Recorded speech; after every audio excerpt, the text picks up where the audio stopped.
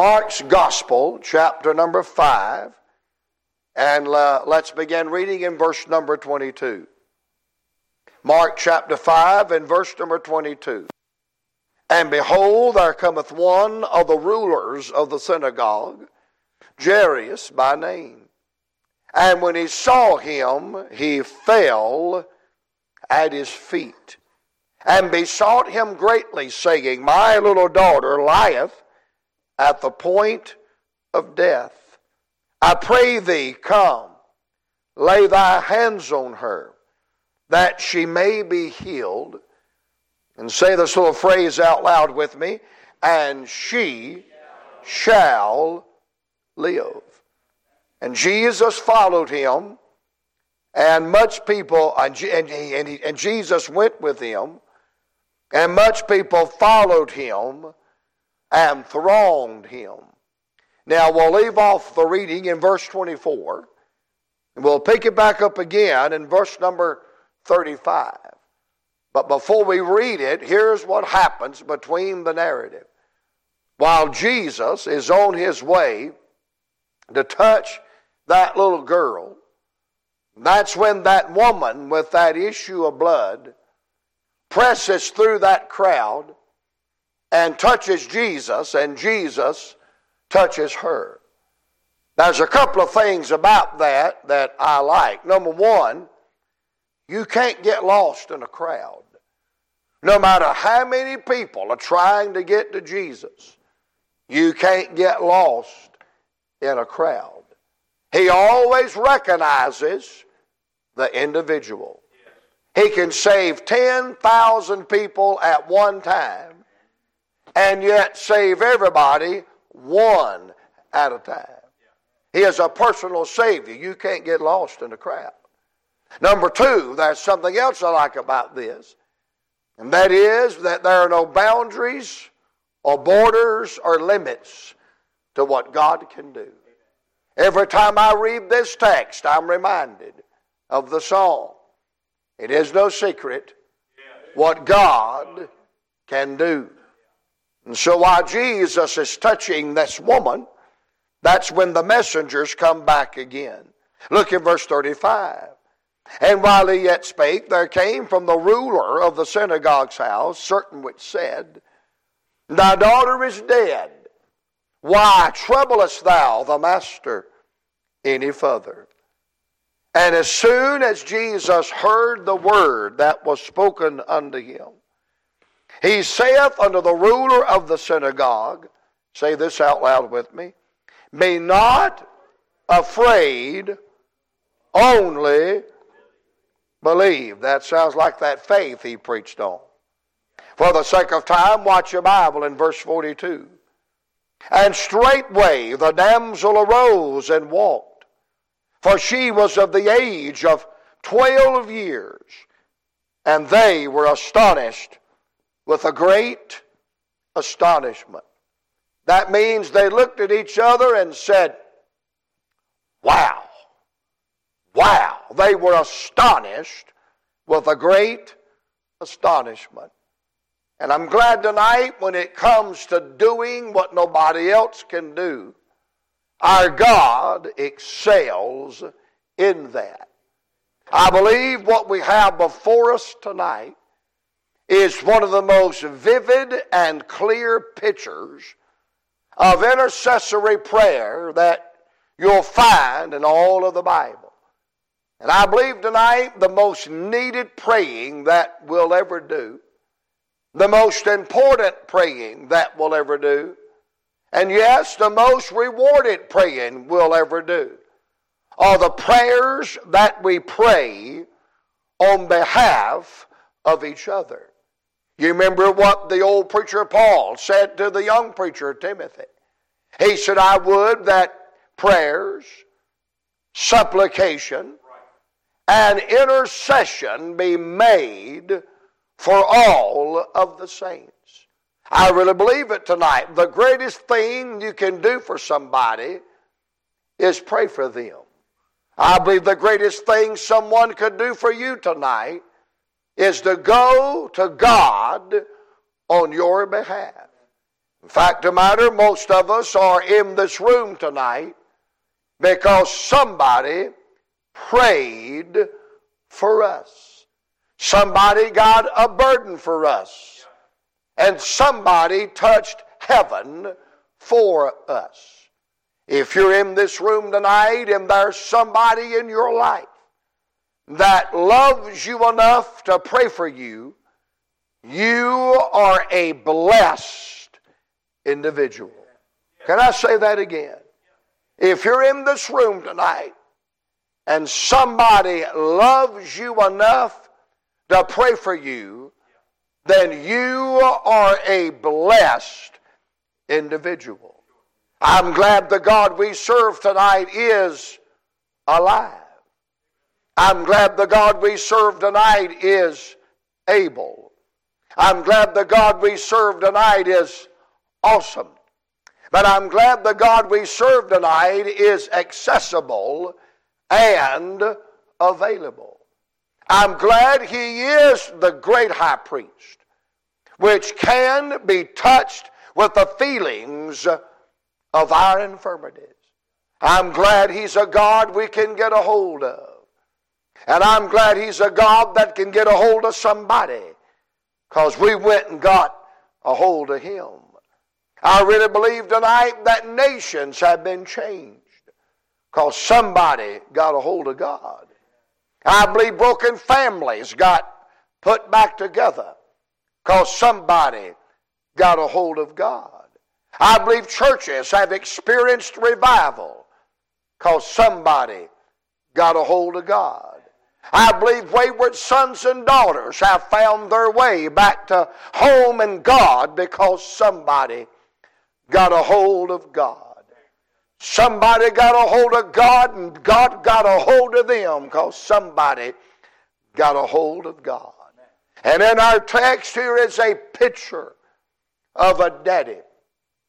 And he's got a little girl. And she has a need that daddy cannot meet. So daddy goes and gets Jesus and brings Jesus to their house. And Jesus does for the daddy and the daughter what the daddy couldn't do for themselves. And with that in mind, I want to preach tonight for about 3 hours. Praise God, I feel a spell coming on somebody go get God. Somebody touch heaven for somebody else. I believe tonight that Abraham touched heaven for his nephew Lot. I believe Moses touched heaven for the nation of Israel. I believe Paul touched heaven for that infant church. And I know one day Jesus touched heaven for all of us. Because there's one mediator between God and man, and that is the man, Christ Jesus. And if you know somebody in your life tonight that has a need, and it's out of our pocket and out of our hand and over our head, let's go get Jesus. Because there's no boundaries and limits or borders to what He can do. Notice 3 things in the text tonight about this intercessory prayer. Number 1, I want you to see the mandate that drove this man to Jesus. You say, now, Brother Joe, why would you use such a strong word, mandate? Well, let me say it like this. What would cause this grown man to go all the way across town and lay aside his religious garb and bow at the feet of Jesus and beg Him like a little child to come and touch his little girl? What would make a grown man do such as that? Well, I already told you in my introduction, he is a daddy with a daughter. He is a daddy with a daughter. And if you don't understand that, then you've never been a daddy with a daughter. Because a daddy with a daughter is a ruined man. A daddy with a daughter is a man that's been manipulated his whole life. Because a man with a daughter will do things he said he would never do. He will go places he said he would never go. He will buy stuff he said he would never buy. All because the daughter looked up at him with that manipulating look she got from her mother and said, Daddy. Down south we spell it D-I-D-D-Y. Daddy. Daddy, please. My daughter comes up to me and she'll say, oh, Dad, I just love to hear you preach the Word of God. You know what that means? Get your wallet out, Bubba. Something's about to take place. I mean, I made my brags all across this country when my little girl was small, how I hated cats. And the best cat was a dead cat. And there'd be no cats at my house. Oh, but one day, the daughter said, Daddy, please, can we get a cat? Guess who got a cat? But then I put my foot down. I said, now you listen, that thing's an animal. It's going to stay outside. It's not coming in this house. And Brother Fox, one night, the lightning flashed and the thunder rolled and the wind blew and the rain descended. And she came and said, oh, Daddy, please, please, please. Flea is outside in the storm. Her name was Roberta. Now, you know you're a redneck if you got a cat named Roberta. She's out there in the storm. Please let her come inside. Well, guess who came inside? Guess who jumped up to bed with me at 2 o'clock in the morning? And I told her this when we got it. I said, now listen, it's an animal, and I need to tell you up front, if it gets sick, it's going to die. I am not going to take my hard-earned money and spend it on a vet for a cat. If it gets sick, it's dead. Oh, one Monday morning before I went to the airport, I had to make some hospital visits. And I didn't know that during the night, Roberta had climbed up in the motor of the car. So when I cranked it up, bam! I mean, fur is everywhere. Man, I threw that hood up, and there it laid. You say, what did you do? I called 911. I never found 11 on that dial, but I called 911. Oh, I wrapped that thing up in a blanket. I put it in a box. I put it in the back seat. I turned on my emergency flashers. I run over blind people and old people and crippled people trying to get to that vet. Man, I pulled them there on 2 wheels. I ran in there and threw my credit cards down, and I said, if that thing's got 9 lives, I want to buy at least one of them before I get out of here. And I did all of that because that little daughter has crawled up in Big Daddy's heart. She's got me right there. He's a daddy with a daughter. But according to our text, they're not having a party. They're not having a Sweet 16 birthday party. They're not having a graduation party. According to our text, the Bible said she is at the point of death.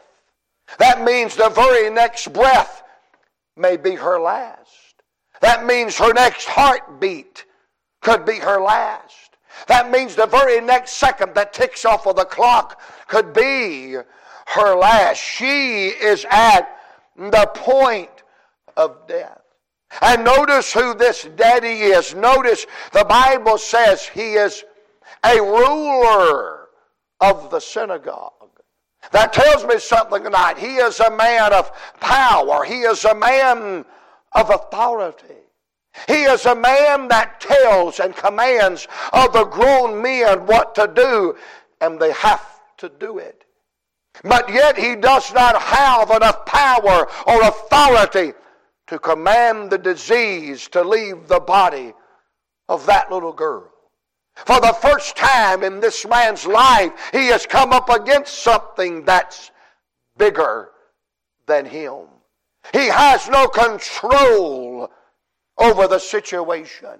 His power, his position, his authority is not enough. He can command a group of soldiers that guard the synagogue, and they obey his every command, but yet his authority is not enough to command the little girl to be healed. His power, his authority is not enough. Notice what the Bible said. He is the ruler of what? The synagogue. This man is not an immoral person. He is not a thief. He's not a drunk, a profaner, a fornicator, a cusser. He is a good, moral, religious man. He is the ruler of the synagogue. That means he knows the Old Testament like the back of his hand. He is a good, religious, moral, upstanding man. But yet his morals, his religion, his goodness is not enough to heal the disease in the body of that little girl.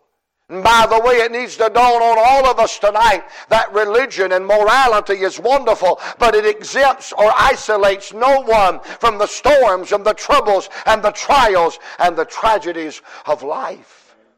Don't you dare believe the prosperity gospel that's propagated across the radio and the television, that if you're saved and right with God, you won't ever have any problems. And if you go to church and live right, everything in your life is going to be perfect. You do not find that in the pages of God's eternal Word.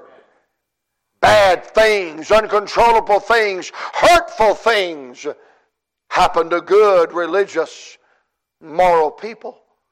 And someone said, well, if I get saved and I serve the Lord and things are going to happen anyway, why do I want to get saved and serve the Lord? Because you'll have a refuge and a hiding place and a Savior and a shepherd and an anchor and a rock to lean on in the midst of your trouble till the storm passes by. His power is not enough. His authority is not enough. His religion, his morals is not enough. I see something else in this text. He has some land. He has a house. He has a wife. And he has a daughter. That tells me something. He's a man of means. He's a man of money. You say, how do you know he's got money? Because it costs money to have land. It costs money to have a house. And if you put a wife in that house and a daughter with that wife, somebody better have a job. I tell young men across this country, the greatest way to get your girlfriend's mother and father to like you and trust you, get a job. That helps every time. The other day my daughter called me. She said, Dad, my car won't start. I said, talk to Meathead. You married him. She said, he don't know anything about it. I said, you should have thought about that before you married Meathead. He's got... I'm just telling you how I feel. Yeah, I got to get it off my chest. I've got some stuff I need to get out tonight. He has enough money to buy land. He has enough money to buy a house. He has enough money to buy a family, but he doesn't have enough money to buy her health. He doesn't have enough money to buy her another second. He can't buy her a moment. He can't buy her an hour. He cannot buy her a day. I don't know about you, but to me this is a picture of total helplessness. Total despair, absolute desperation.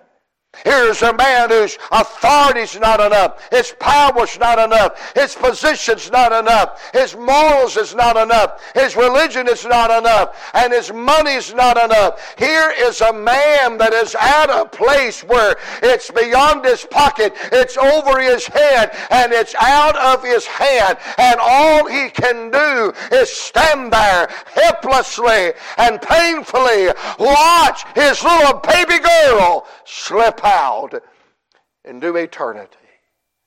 Oh, but as Paul Harvey says, page 2, here's the rest of the story. There is another option. He can swallow his pride and admit he's whooped and go get somebody that's bigger than him, that's got more power than him, that has more morals and godliness than him, that has a whole lot more money than him. And that's exactly what he does. I see this daddy as he leans over the waning body of that precious little girl, and he says something like this: baby, Daddy's power's not enough, and my authority's not enough, and my religion's not enough, and my morals is not enough, and my money's not enough. I can't buy my way out of this one. I can't politic my way out of this one. I can't work my way out of this one, honey. We are in a jam. But I've heard about another father, and I've heard about another daddy, and I've heard about another friend, and he's willing to swallow his pride and leave that little girl and go get Jesus and let Jesus do what the daddy cannot do. His desperation drove him to Jesus. Some people's desperation drives them to the world. Some people's desperation drives them to the drug world and the alcohol world and the sin world. My daughter's an attorney at our county, in the county below us. They were having a very stressful day at the courthouse, and so they were walking out, her and a bunch of the other attorneys, and one said to my daughter, said, would you like to go across the street and get a drink? And he wasn't talking about Coca-Cola and Mountain Dew and Dr. Pepper. She said, oh no sir, I don't drink. That man was amazed that she did not drink alcoholic beverages. He said, you're kidding me. She said, no. He said, when did you quit? She said, I never started. And he looked at her and he said, oh, Joanna, how in the world do you deal with all of this stress and all of this pressure we're under? How do you deal with that? She said, well, I go to church. I read the Bible. I pray. And he looked at her and said, wow. She said, now you started it. Let me ask you a question. Why do you drink? Why do you go to the bar? Why do you do that? And this is what he said. Well, that's all I know to do. That's what I've always done, and that's just what we've always done. And my daughter was telling me this, and she was crying, and she said, Daddy, really, he's telling you the truth. Most people do the things they do because that's all they've ever done. That's all they know to do. And she gave me one of them big daddy hugs, and she said, thank you for telling me. There's another something to do. There's another way to live, and there's another way to cope. Some people's desperation drives them to the bottle. It drives them to the pills. It drives them to sin. But this man's desperation drove him to Jesus. It drove him to Jesus. And may when we get desperate, may we go get Jesus and see what he can do. The mandate that drove this man to Jesus. Number 2. Notice in the text tonight the mission that directed this man to Jesus. He is a man on a mission. Now when I approach a text, I try to immerse myself in it. And I'm trying to put myself in the place of this father. And do you realize what it took for him to admit he's not enough?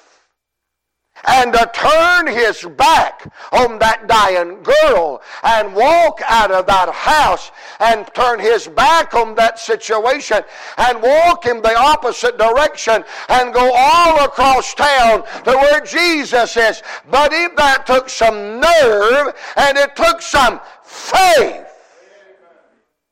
Because the hardest thing for a real man to do is admit, I'm whooped. Especially if he's a daddy with a daughter. You know what daddies with daughters are for? To pay bills. fix problems, take care of it. Did He? And I believe one of the most helpless feelings. I've pastored the same church 36 years. Me and my wife's been married 36 years. For 30 years, I've traveled 48 weeks a year, and I'm on a bunch of boards of mission. I'm on so many boards, I'm bored to death. But I believe the most helpless feeling in the world is when my grown children have a need, and I can't fix it. Oh, you remember when the kids were small? Your wife orders all that stuff for Christmas out of the book. But when they deliver it to your house, it doesn't look like the picture in the book. It's in 9 zillion trillion infinity pieces. Boy, you put the kids to bed about 8:30 because, he's coming. Boy, you have to put all that stuff together. Boy, as a little sweet family, we're going to be ready for Christmas in the morning, and, your hot chocolate and your eggnog. Boy, you and her open that box, first thing you do is dump it all out on the floor. Then she reaches and says, Frank, would you like for me to read the instructions? And if you are a real man, you will say, nope, I don't need those.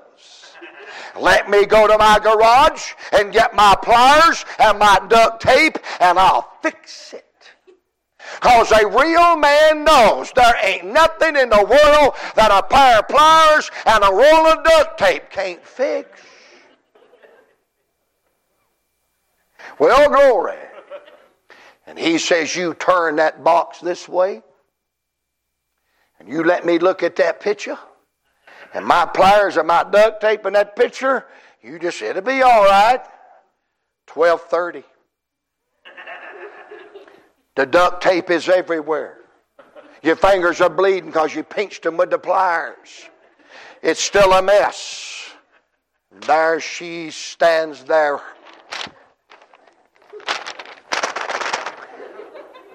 No, give me one more minute. And finally the sun's about to come up. They're about to come prancing down, and she's standing there like this now.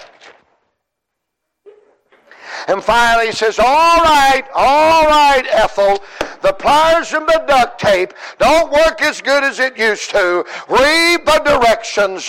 And in a sweet, tender frame of voice, she begins to read the instruction. And what happened, Big Daddy, when you followed the instructions, it didn't really take you that long. It's hard for a man to say, I'm beat, I'm whooped. But he had a choice. Admit he's whooped or let her die.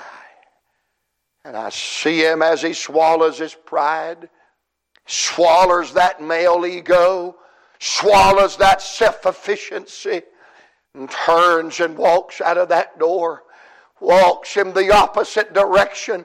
And I'm telling you, he is a man on a mission. I can see someone say, Jairus, where are you going, man? I can hear him say, I'm going for deity. I'm going for sovereignty. I'm going for omnipotence. I'm going for faithfulness. I'm going for power and authority. I'm going for one that doesn't need my power. And I'm going for one that doesn't need my little religion. And I'm going for one that doesn't need my money. I'm going for one that's got all power. I'm going for one who is God. And I'm going for one who owns the cattle of 1,000 hills. I hear somebody say, Jairus, how far have you got to go till you get there? And I hear him say, for her, not too far. But Jairus, how long is it going to take? And I hear him say, for her, not too long. But Jairus went on, and you got to go through on your way. And I hear him say, for her, not too much. Oh, to see that little girl get better and to see that little girl live. Nothing was too hard. Nothing was too far. Nothing was too long. I'm telling you tonight, for God to answer our prayer and save our children and save the next generation and save America and send revival, it is not too far. It is not too much. It is not too long. Let's swallow our pride and go get God. He's a man on a mission. I can hear somebody say, Jairus, are you going for the doctor? I can hear him say, I'm going for the great physician. Jairus, are you going for the lawyer? No, I'm going for the lawgiver. Jairus, are you going for the priest? No, I'm going for the great high priest. Jairus, are you going for the shepherd? No, I'm going for the good shepherd, the great shepherd, and the chief shepherd. Jairus, are you going for the preacher? No, I'm going to the God of the preacher. I got to go get somebody bigger than me, more powerful than me. It's out of my hands. It's over my head. And this is what I love about Jairus. He knew who to go to. And he knew how to talk to him when he got there. Because when the Bible said when he came to where Jesus was, he fell at his feet. He doesn't get up in his face. He fell at his feet. You say, Brother Joe, what's the difference between getting up in his face and falling at his feet, whether he goes home with you or not? He fell at his feet. And boy, I love my King James. I love this expression here. It said, and besought him greatly. Listen to that phrase. And besought him greatly. It means he begged, he implored, he pleaded. It literally means to pull on one's heartstrings till you get a compassionate reaction. Lord, have mercy. That's the phrase Paul used when he's trying to get you and I to live that life that pleases God. In Romans 12, I beseech you therefore, brethren, by the mercies of God, that you present your body a living sacrifice, wholly acceptable to God. I beseech you therefore, brethren. He's pulling on our heartstrings till he gets a compassionate response. And Jairus is at the feet of Jesus, and he's imploring, he's pleading, he's begging, he's pulling on his heartstrings. He's wanting a compassionate and a loving response. And I love this phrase, besought him greatly. You know what about Jesus that had so birthed this kind of faith in Jairus' heart? Notice what he asked him in the text. He said, if you will come and lay your hands on her. There was something about the hands of Jesus that had birthed faith in Jairus' heart. He didn't say, come look at her. And a look from the master would be great. He didn't say, come speak to her, and the word of the master would have been great. But he specifically said, I want your hands to get in this. Come and lay your hands. What in the world about the hands of Jesus could have birthed such faith? Well, remember I told you he's the ruler of the synagogue. And he has heard the Old Testament read in his hearing thousands of times. And all you got to do is go to the Old Testament. And it's not long till you bump into the mighty hand of God. When He created everything with His hand, and He rolled back the Red Sea with His hand, and smashed the walls of Jericho with His hand, and shielded Moses in the cleft of the rock with His hand, and touched Daniel on the shoulder with His hands. Brother, He knew it was a powerful hand, an amazing hand, an awesome hand, a saving hand. He said, oh God, it's in your hand. Think what He's going to do with that hand and what He did with that hand in the New Testament. With that hand, He opened the eyes of the blind. With that hand, He unstopped the ears of the deaf. With that hand, He cleansed the leper. With that hand, He touched the dead body of a little boy, and he got up and ate supper with his mama. What a mighty hand. What a mighty hand. Boy, I saw this. I like to knock the back into my choir robe out. Watch what He says. Come and lay thy hands. You see, for 12 years, she had been in His hands. For 12 years, Daddy had held her with His hands. For 12 years, Daddy had rocked her with His hands. For 12 years, Daddy had provided with His hands. But now Daddy realizes His hands are not big enough. His hands are not powerful enough. So you literally have a transaction in this text. He literally takes her out of His hands and He puts her in the Savior's hands. And can I say this tonight? The greatest day in your life and the greatest day in the life of somebody you're praying for is when you take them out of your hands and you put them in the Savior's hands. Isn't it good to know it's in the Savior's hands? Why, our hands are not big enough. Our hands are not powerful enough. But there's no boundaries. And I'm about to enjoy my own preaching right there. There's no boundaries and borders and limits to the mighty hand of God. Aren't you glad tonight it's in the Savior's hands? Come and lay thy hands on her. And I love verse number 24. It said, and Jesus went with him. And Jesus went with him. Evidently, he was successful in pulling on the heartstrings of the eternal, and he got a compassionate response, and Jesus went with him. And the Lord wants me to tell somebody in this room tonight, He'll go home with you too, if you'll ask Him to. The mandate that drove him, the mission that directed him, and then lastly, notice the miracle that delighted this man. In my mind's eye, I can see Jairus as Jesus holds him by the arm and went with him.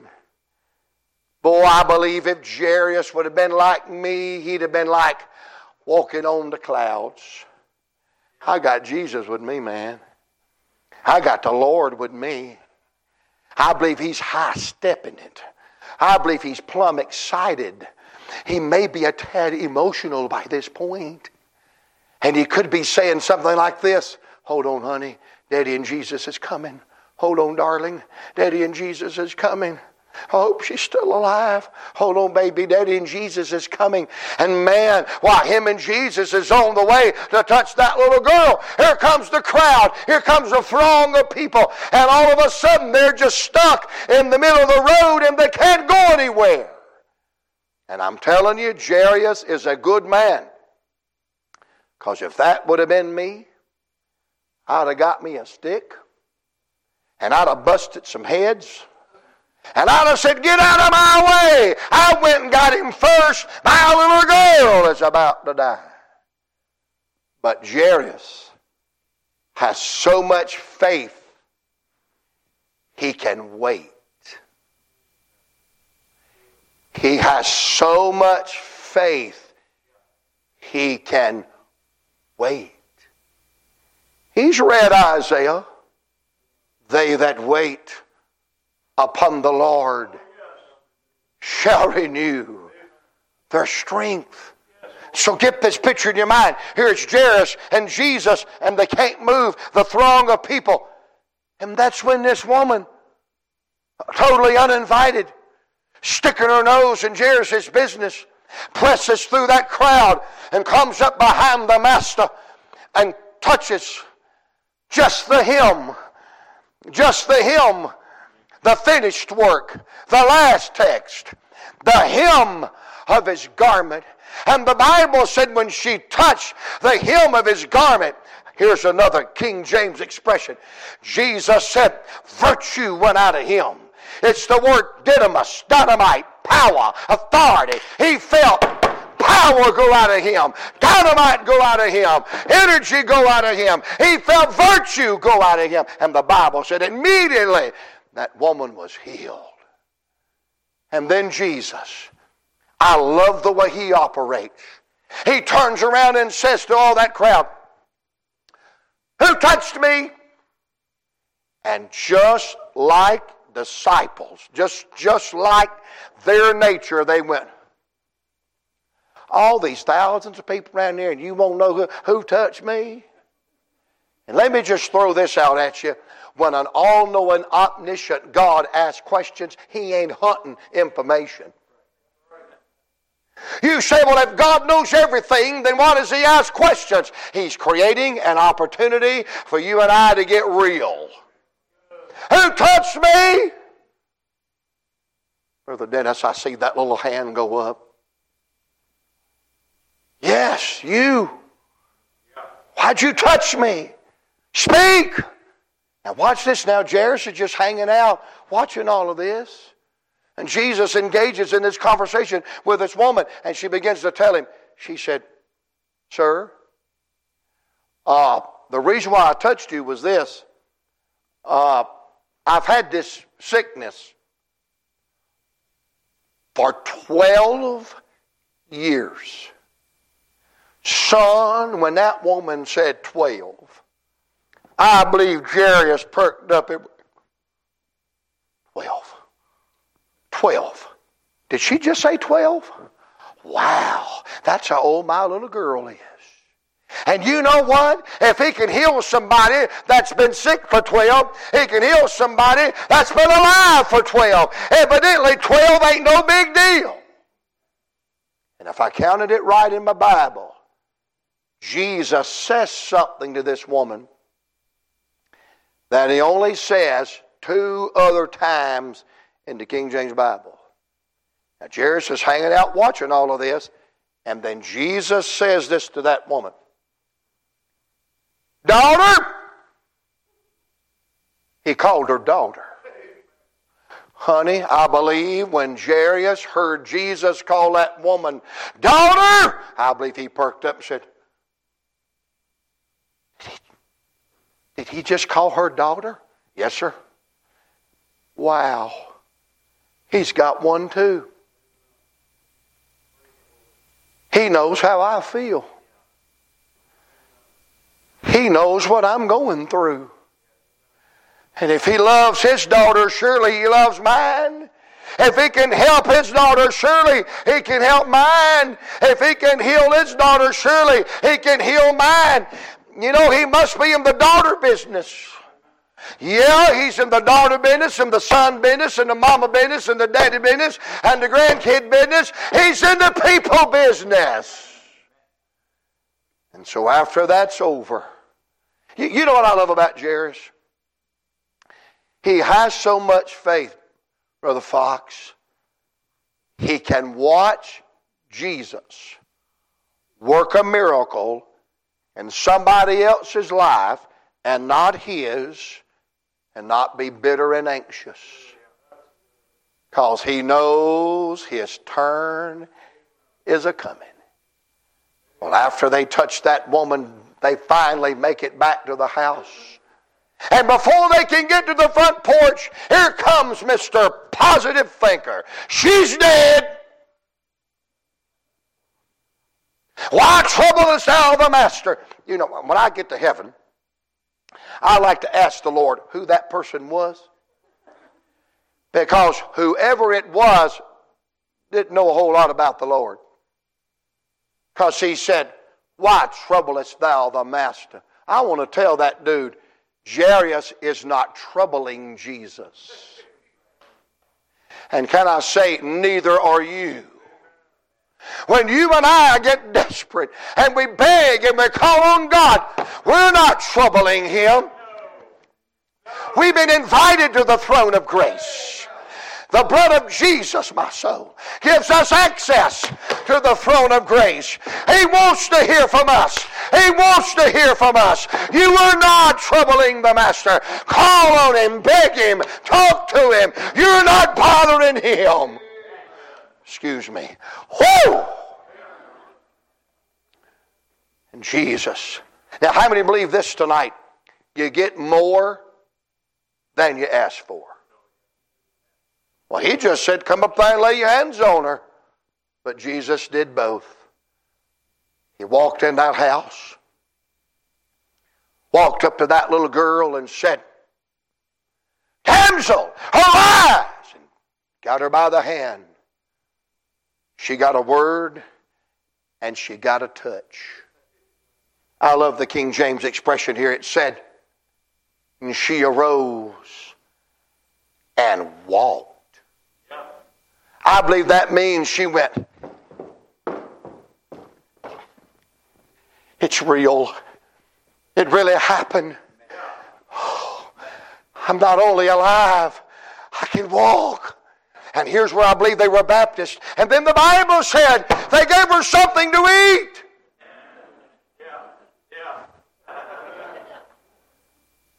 Can you imagine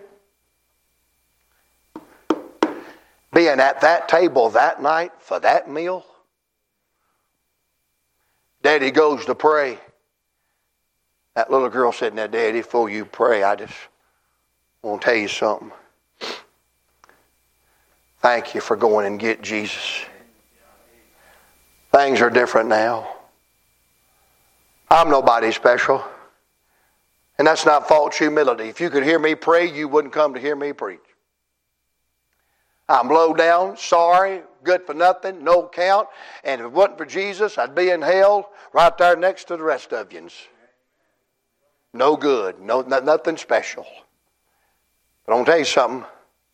God will save my kids, He'll save yours too. I was getting ready to go to North Carolina, vast North Carolina. On Sunday night, the phone rang and the pastor said, Brother Joe, I don't know why, but I was in my secret place praying a while ago, and the Holy Spirit told me to call you and tell you, don't come up here tomorrow. Come Tuesday. We'll start the meeting on Tuesday. You need to be at home tomorrow. I'll take care of the plane. Don't worry about it. Well, you ain't got to threaten me with a day off. That was before COVID. So I went in there and told my wife, Miss Julie, I said, I'm off tomorrow. Boy, that faith kicked in. She went, oh, Lord, something bad's going to happen when you're always home and you're not supposed to be. I said, oh, wonderful faith. She said, shut up. And I did. You can be right, boys, or you can be happy. Boy, the next day we got a wonderful meal together. They come home from school and I got to do something that night I'd only got to do on Saturday and Sunday night. I got to put them to bed. Went to put my son to bed. Oh, Bubba. Yeah, we got a Bubba. All rednecks have a Bubba. City slickers have them too, and they call them Bubettes. But anyway, got ready to put old Bubba to bed, and he got to crying. And listen, when you get a redneck to cry, it's a couple of things. Somebody stole his dog. Somebody stole his gun. Or his girlfriend broke up with him. I said, boy, what's wrong with you? He said, he'd heard Tom Farrell preach that weekend. He said, Daddy, I need a Bible reason to know I'm saved. I know, Daddy, you're a good preacher and all that right there. Well, at least he thought so. He said, but Daddy, I can't go to heaven because you're a preacher. I said, you're right. I need a Bible reason. I said, son, are you under conviction? Yes. I said, do you want to be saved? Yes. I said, when? He said, now. I said, well, you know as much about it as I do. Get in there and call on God.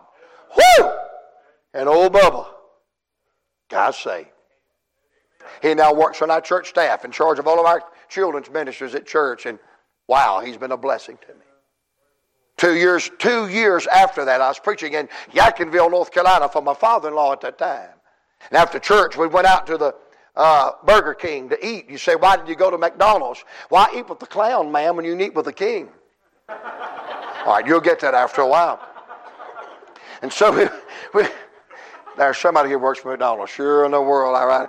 And I said, the phone rang, and it's Miss Arthur, Brian. Brother Brian, it's Miss Arthur, and she's squalling. Now, when my wife calls crying, she's a strong woman. I said, what's wrong, baby? What's wrong? She said, Joanna, your little girl. I said, what's wrong? She's walking the floor. She won't go to sleep. She's afraid she's going to die and go to hell. She said, and I didn't mean it this way. It didn't come out right. I said, well, you claim to be a Christian, leader to God.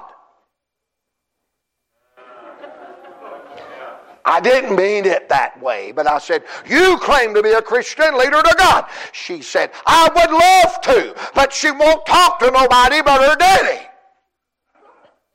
What do you think I said? Well, you need to tell her this is just Monday night. This meeting goes through. No. I said to one of my buddies, I said, you had any sleep today? Why? I said, you want to make a little trip? Where? I said, we're going to Georgia. When? I said, now. Now?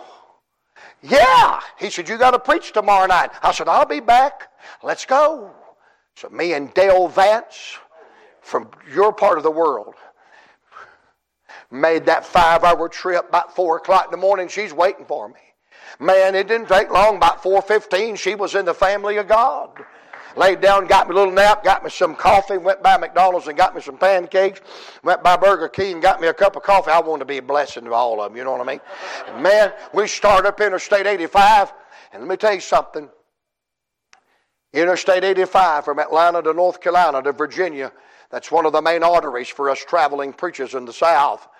And boy, I've been up that 85 many, many times, and the devil knocked my teeth out on that road by myself in that automobile.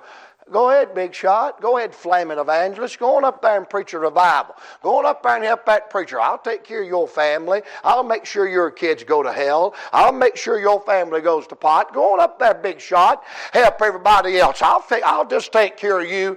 Boy, I've ridden up there and heard that. But all of a sudden, Brother Fox, that ride on the way back that afternoon, I couldn't find him. He wasn't nowhere to be found. The devil wasn't nowhere to be found. So I thought I'd call him up.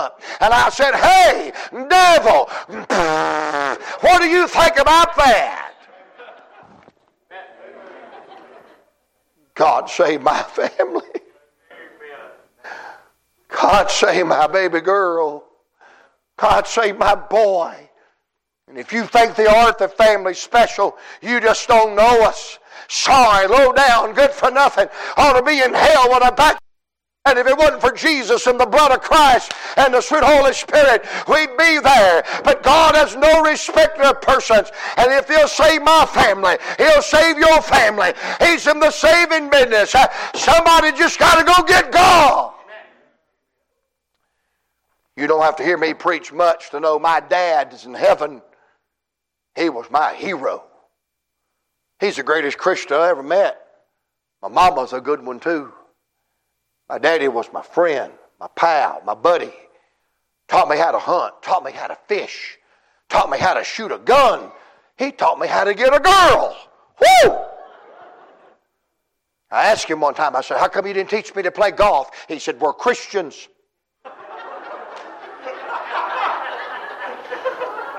He said, Christians don't do those things. I said, Daddy, we hunt and fish. He said, I'm not under conviction about that, but I am that. I said, Dad, is playing golf a sin? He said, oh, no, boy, it's not. If you play the way I did one time, it's an abomination. I love that man. Still love him. And I've been trying to think in my mind what I'm going to say to Daddy when I see him. And just let me say this night, if you're here and your dad is still alive, that's awesome. I'm just telling you, you're going to miss him a lot more than you ever dreamed you would. All through this pandemic, I wanted to call him so bad and say, Daddy, what do I do? What did you do with a pandemic? He had never even heard of that. I've been trying to think what I'm going to say. And I believe it's going to be something like this. Hey, Daddy, I love you. I sure did miss you. And I want to thank you for being a good dad. Thank you for providing clothes and a house and food and godly influence. Thank you for being good to me and Mama and my 3 sisters. But Daddy, the greatest thing you ever did for me and the whole family is when you went over there and got Jesus. Brought him to our house. Let me ask you this tonight. I'm done. I've had a good time preaching to you. And if you didn't enjoy it, you're the biggest bunch of hypocrites I've ever preached to. You acted like you did. But I just wonder tonight if there's anybody in your life or your world or your family or anybody you know that you love enough to go get God for. Somebody go get the Lord. Somebody needs to get God for this nation we're living in. Somebody needs to go get a hold of God for our churches and our young people and the next generation. You remember this tonight. It is no secret what God can do. What He's done for others, He'll do for you. We're standing together. Father, we love you tonight. And Lord, as Jacob said, crawling on the ground, we're unworthy of the least of thy tender mercies. Lord, just because we're unworthy don't mean we're unthankful. We are thankful tonight. And may Brother Fox's message live in our heart. Faith, faith, faith. Be not afraid, only believe. And may our faith get a hold of you and you get a hold of us. Change the scene. Love you tonight in Jesus' name. Amen, Pastor.